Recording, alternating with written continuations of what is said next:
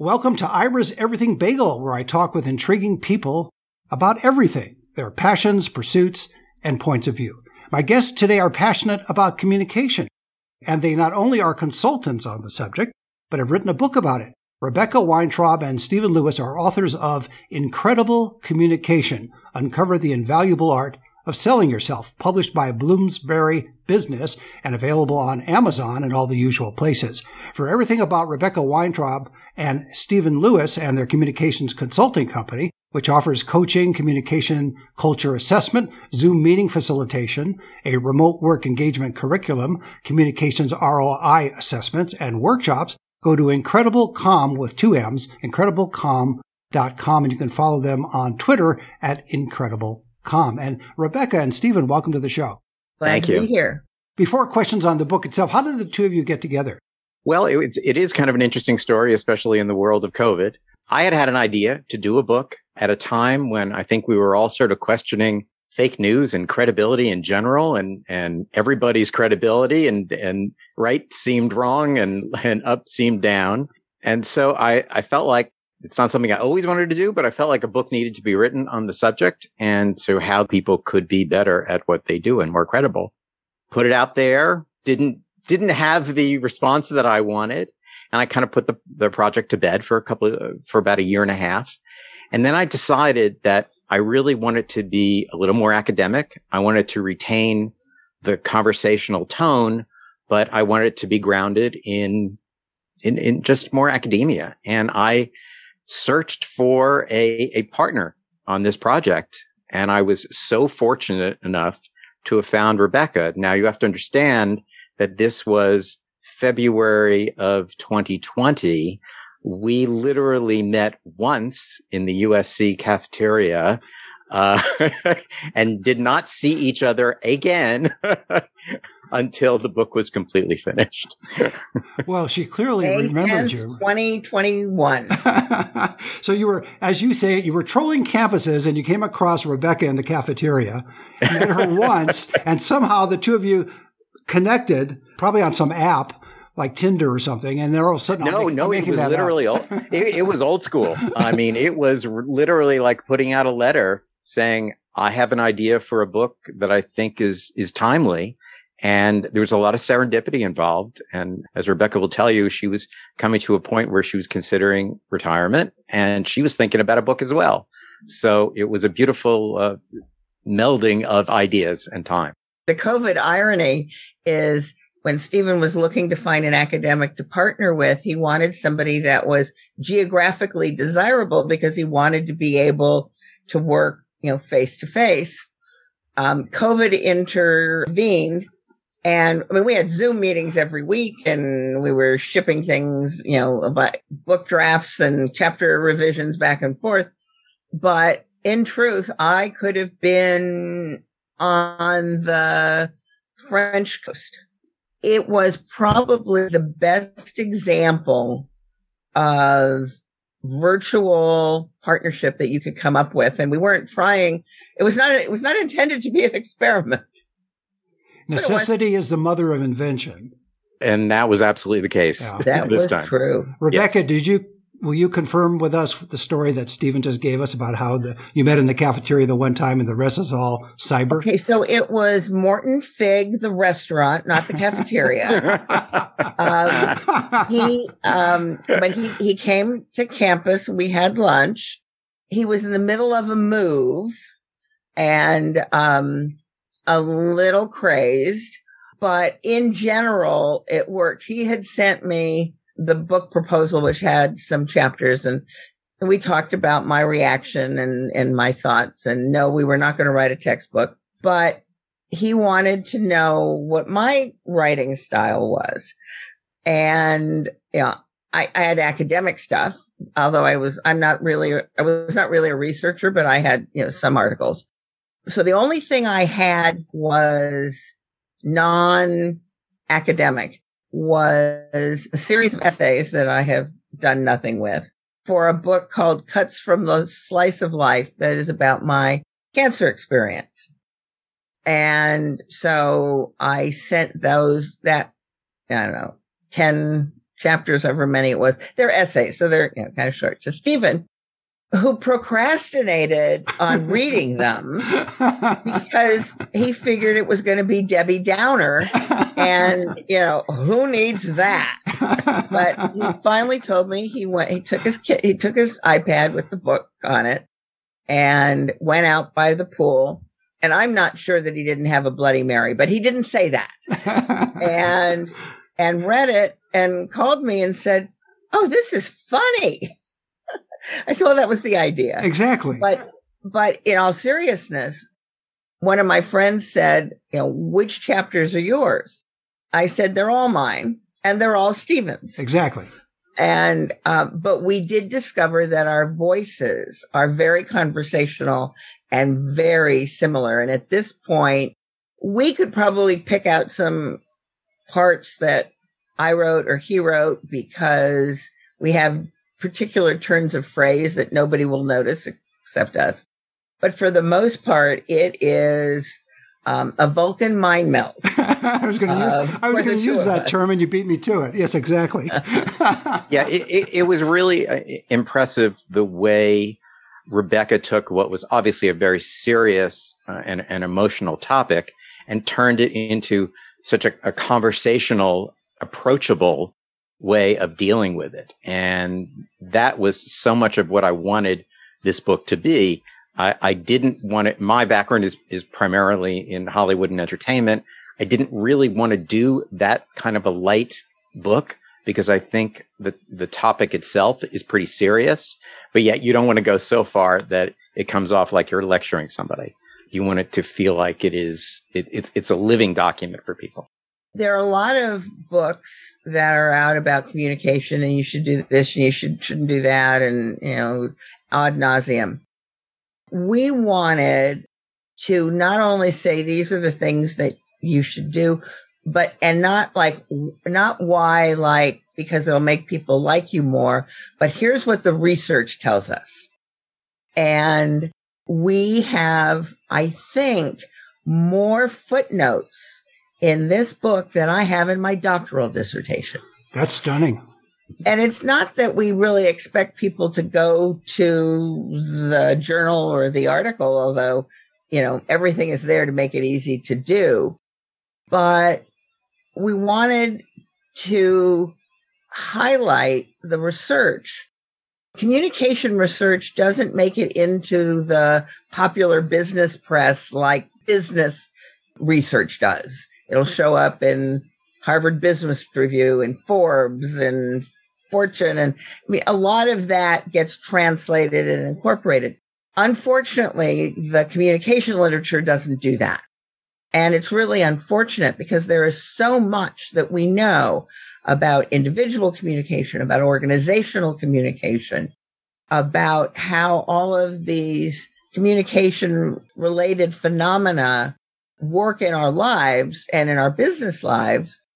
And we wanted to make that accessible.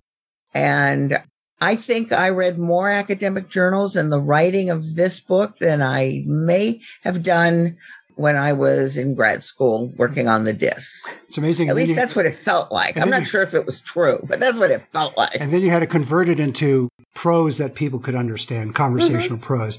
Yeah. Now, something that Stephen said, and I want to pick up on that because it almost seems, without you both realizing it, the reason he had put off reading the material you sent him was an assumption on his part, and that's a communication failure, I would think. In other words, you sent him material to read about your cancer, your experiences with cancer, and he assumed that it was going to be kind of a downer, so he didn't want to read it. So that was an assumption in his head that it was going to be a downer. Then when he actually read it and he found it humorous, isn't that part of what the communication problem is on a local level between people, on a national level, on an international level?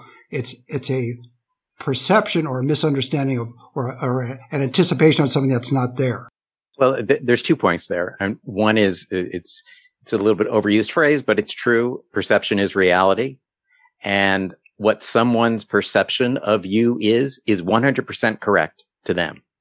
And there's generally not too much you can do about that. You can change the hue a bit, but you can't really change the perception of who that is. And the other thing we talk about in the book is the selection of stories and storytelling as a reflection of who you are and where you come from. And your actual process of choosing that story is saying a lot about who you are, in addition to the message that's built into the story. So when somebody does present to me a story about their struggles with cancer, without reading it, I have immediately made some preconceived ideas that this is what she wants me to read as a reflection of who she is.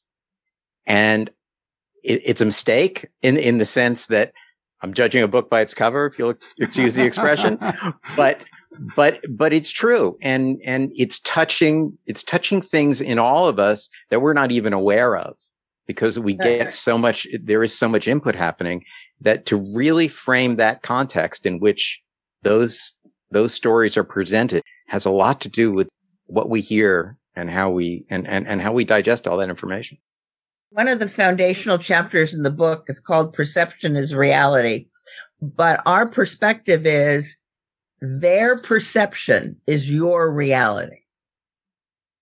And you need to understand their perceptions as best you can in order to be able to persuade, to have a chance at changing them, at understanding maybe how they came to those perceptions. And that's tied very intimately into your credibility, because your credibility doesn't live in you. It lives in others' perceptions of you.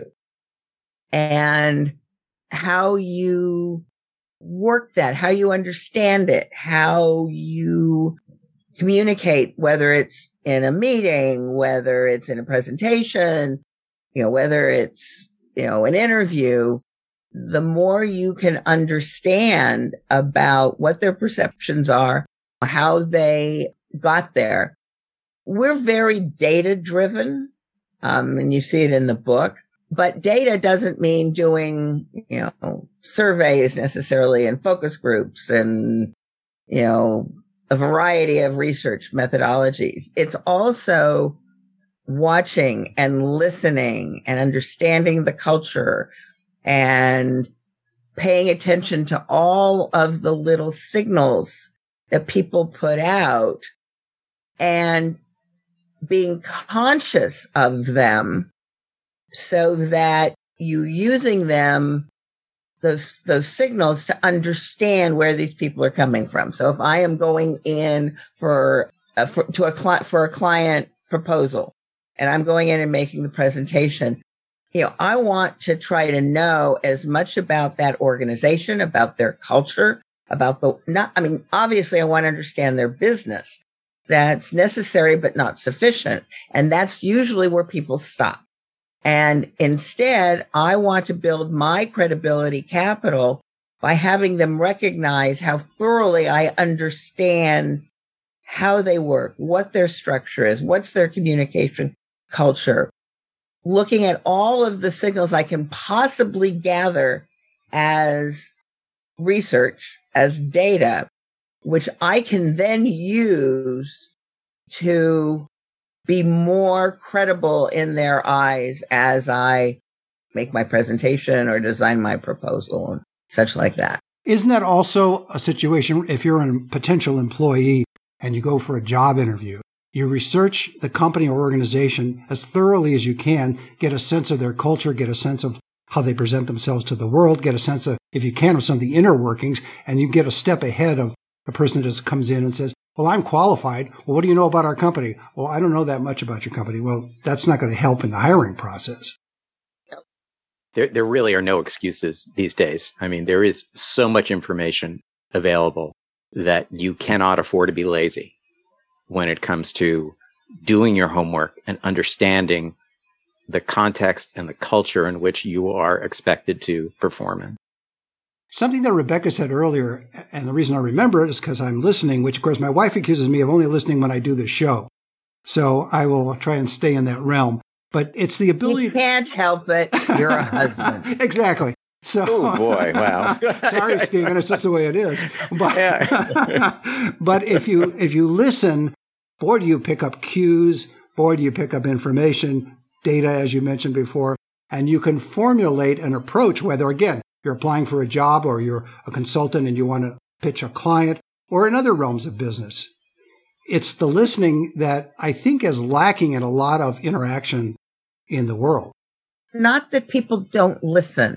As they're listening, they are formulating their response. And so they're listening with an eye toward, how am I going to refute this or support this or give my story around that, as opposed to using that interaction with what has often been called active listening, but listening as a way of understanding what the other person is saying and such, and then following it up with why questions. Because what you really want to understand is not just what somebody's perception is, but how did they get there? Because if this is something that I want to address, an issue or a campaign, I need to understand what's behind the perception, what drove the perception, the stories behind that. Because if I want to change their perception, that's where I need to go. I need to go to their why. What we do instead is take what I'm going to use the word argument in the classic sense. Take their argument and say, how can I refute this? Which translates into, how do I tell them they're wrong? Exactly right. I give you back your wife. So I tell a story, and I tell it so much, I've used it so much, I don't actually remember if it's in the book or not. Tell it anyway, Rebecca. Go ahead. But my husband, who is retired, has been retired for many years, is an engineer by training, a neatnik, and an organizer. So this is bad to start with. And every once in a while, and this still goes on. Wait a second. From your perspective, not from his. Oh, no. It's bad. Trust me. Okay. But he'll say, Rebecca, and I'll say, yes, Jerry. He says, would you come here? And where are you? I'm in the kitchen. Okay, yeah, this is getting worse. And I go into the kitchen and he flings open the doors of the refrigerator and he says, can you tell me what's wrong? And I say, did the refrigerator doors close? Because in Rebecca land, refrigerator goodness means the door closed. That much chemistry I understand. And he says, well, of course the door's closed. So I'm going, so what's wrong? He opens them up again and he says, you put this here. Why did you put that there? Because there was space. But this other thing is what goes there. But we don't have that other thing. He said, oh, so you'll just put anything anywhere where there's space. Yeah, as long as the door's closed. Right. Nobody sees it. Now, the issue here is we're in a do loop. He has his perspective of what a refrigerator should look like. And one of these days I'm going to come back from a trip and the friggin' thing's going to be alphabetized. But he keeps making the same argument and it's not getting to me. And so we go through this with cupboards and a variety of things. And he has not succeeded, despite 30 some odd years of effort, to get me to change my approach. And I don't know that there is an approach that would work. I'll give him credit for that. But what he is doing is using what is persuasive to him to persuade me. Order in the fridge as opposed to order in the court. Yeah. This has to go here. This has to go there. Well, what if there's what if a B is not there? Can't I put C there because it has to go somewhere and there's some space? No, because eventually B will show up. I like to say that the best communication is where you understand the motivation of the listener. And if you can get to the core of why they should care about what you are telling them, then you have made the right kind of communication. Is that possible in a marriage? Especially a long-term one. Rate would say no. I saw Rita Rudner in a show last night, and I know why she's so successful. Because she's married to all of our husbands. And she does it without any anger. She doesn't come across as angry. Right. I mean, it was great, but I was with 3 other girlfriends and we kept looking at each other going, okay, yeah, that's Rich. Oh, no, that's John. Oh, yeah, exactly. Well, speaking of marriage, and this ties in with it, from your data that you researched from the book, and both Steve and Rebecca, you can answer this. How important is the personal meeting as opposed to, as we talked about, Zoom because of COVID? You guys wrote the book pretty much using the internet and Zoom and other means of communication, email, PDFs, etc. But how important is the personal meeting in today's world? Assuming you can have a personal meeting. Right. So let's assume we are emerging. Right. And we're going back to some degree of normalcy. Although I still think there's going to be a lot of Zoom going on. It's just simply easier in a lot of respects. And I think that Zoom is a great eliminator. It's not a great hirer, because with Zoom, you can kind of get a sense of a person. You're actually seeing almost a broadcast of a person, which is very one-dimensional. So there's a lot that you are missing, but you may get enough to know that this is not the right person for you. So as this all progresses, I see this being used all the time, but not closing the deal. So the Stephen and I have written a lot about communication in the virtual office, in the hybrid office. And this is a slightly different take on the question you asked, Ira. But what gets lost in the business setting when even if you're hybrid, when you don't have everybody together, is you lose the spontaneous connections, the hall talk, grab a cup of coffee, want to go grab a sandwich.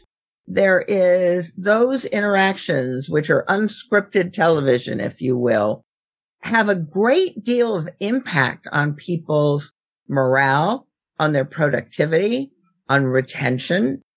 And companies tried, God bless them. There was a lot of creativity in trying to recreate those things with games and, everybody grab a beer and we'll have a big, Zoom party and such. But it isn't the same.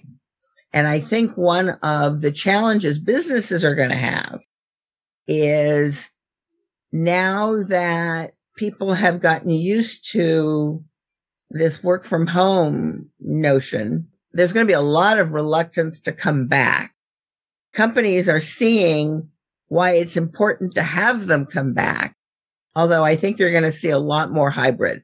You're in the office 3 days a week. You're, such like that. Everybody is there, the second Wednesday of the month or, whatever. But that's going to require, even this hybrid, a very close attention to communication, to facilitated conversations, to making sure you have those connections. Because people talk about being loyal to a company and how much they love the company they work for, but they don't love a company. There is no such thing as a company to love. You can't see, touch, feel, taste, or smell it. What they're talking about are their colleagues and the relationships and the way they can work together and the ideas they can come up with.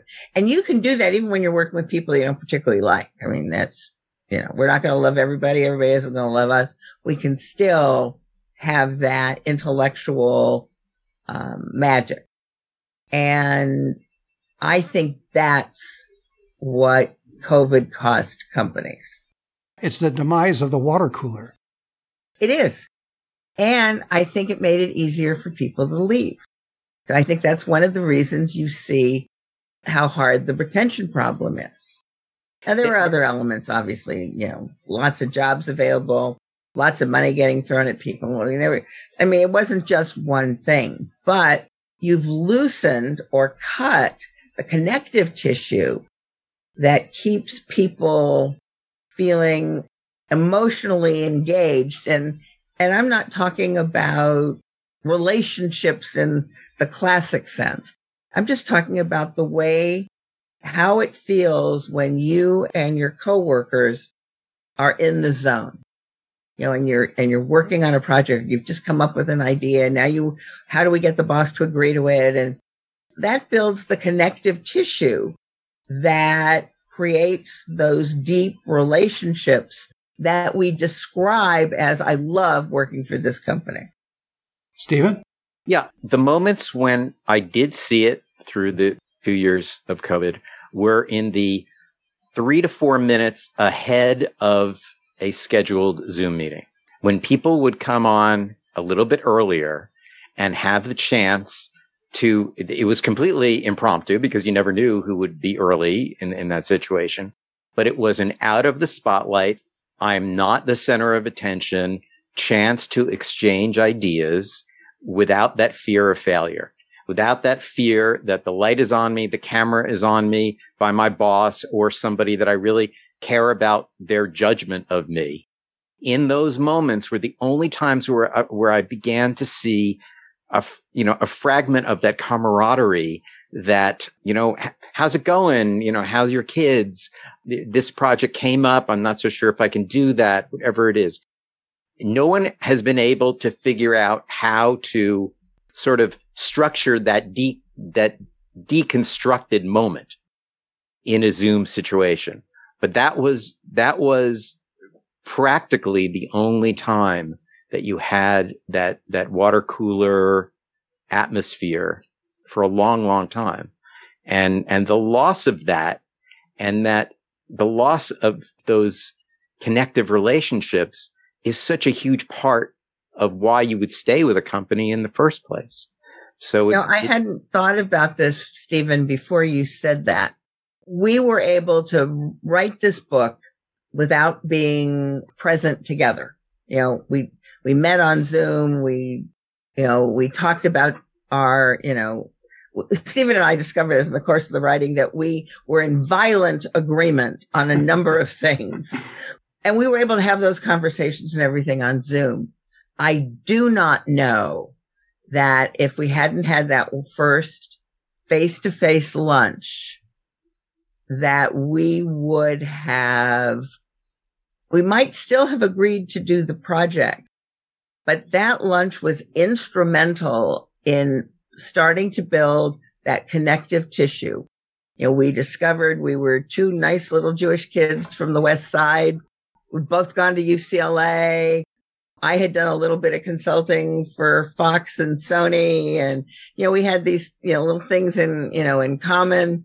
But we were able to, in Stephen's language, sort of build our new joint story out of our first lunch. And I just don't know if we would have been able to do that if we'd had to have our first meeting on Zoom. Well, I think that's a great way to leave it. My guest has been Rebecca Weintraub and Stephen Lewis. They're authors of Incredible Communication, Uncover the Invaluable Art of Selling Yourself. Published by Bloomsbury Business, available on Amazon and all the usual places. For everything about Rebecca Weintraub and Stephen Lewis and their communications consulting company, go to IncredibleComm with 2 M's, IncredibleComm.com, and you can follow them on Twitter at IncredibleComm. There's a lot of secrets in this book about communication that I think a grad student or somebody first going out into the workplace this would give them a leg up in a lot of different ways. And they would not be making that trial and error mistakes that people invariably make in communication. We think this is a fabulous graduation gift. Rebecca and Stephen, thanks for being on the show. Thank you for having us. Thanks for having us. And join us every Thursday for a new schmear on Ira's Everything Bagel.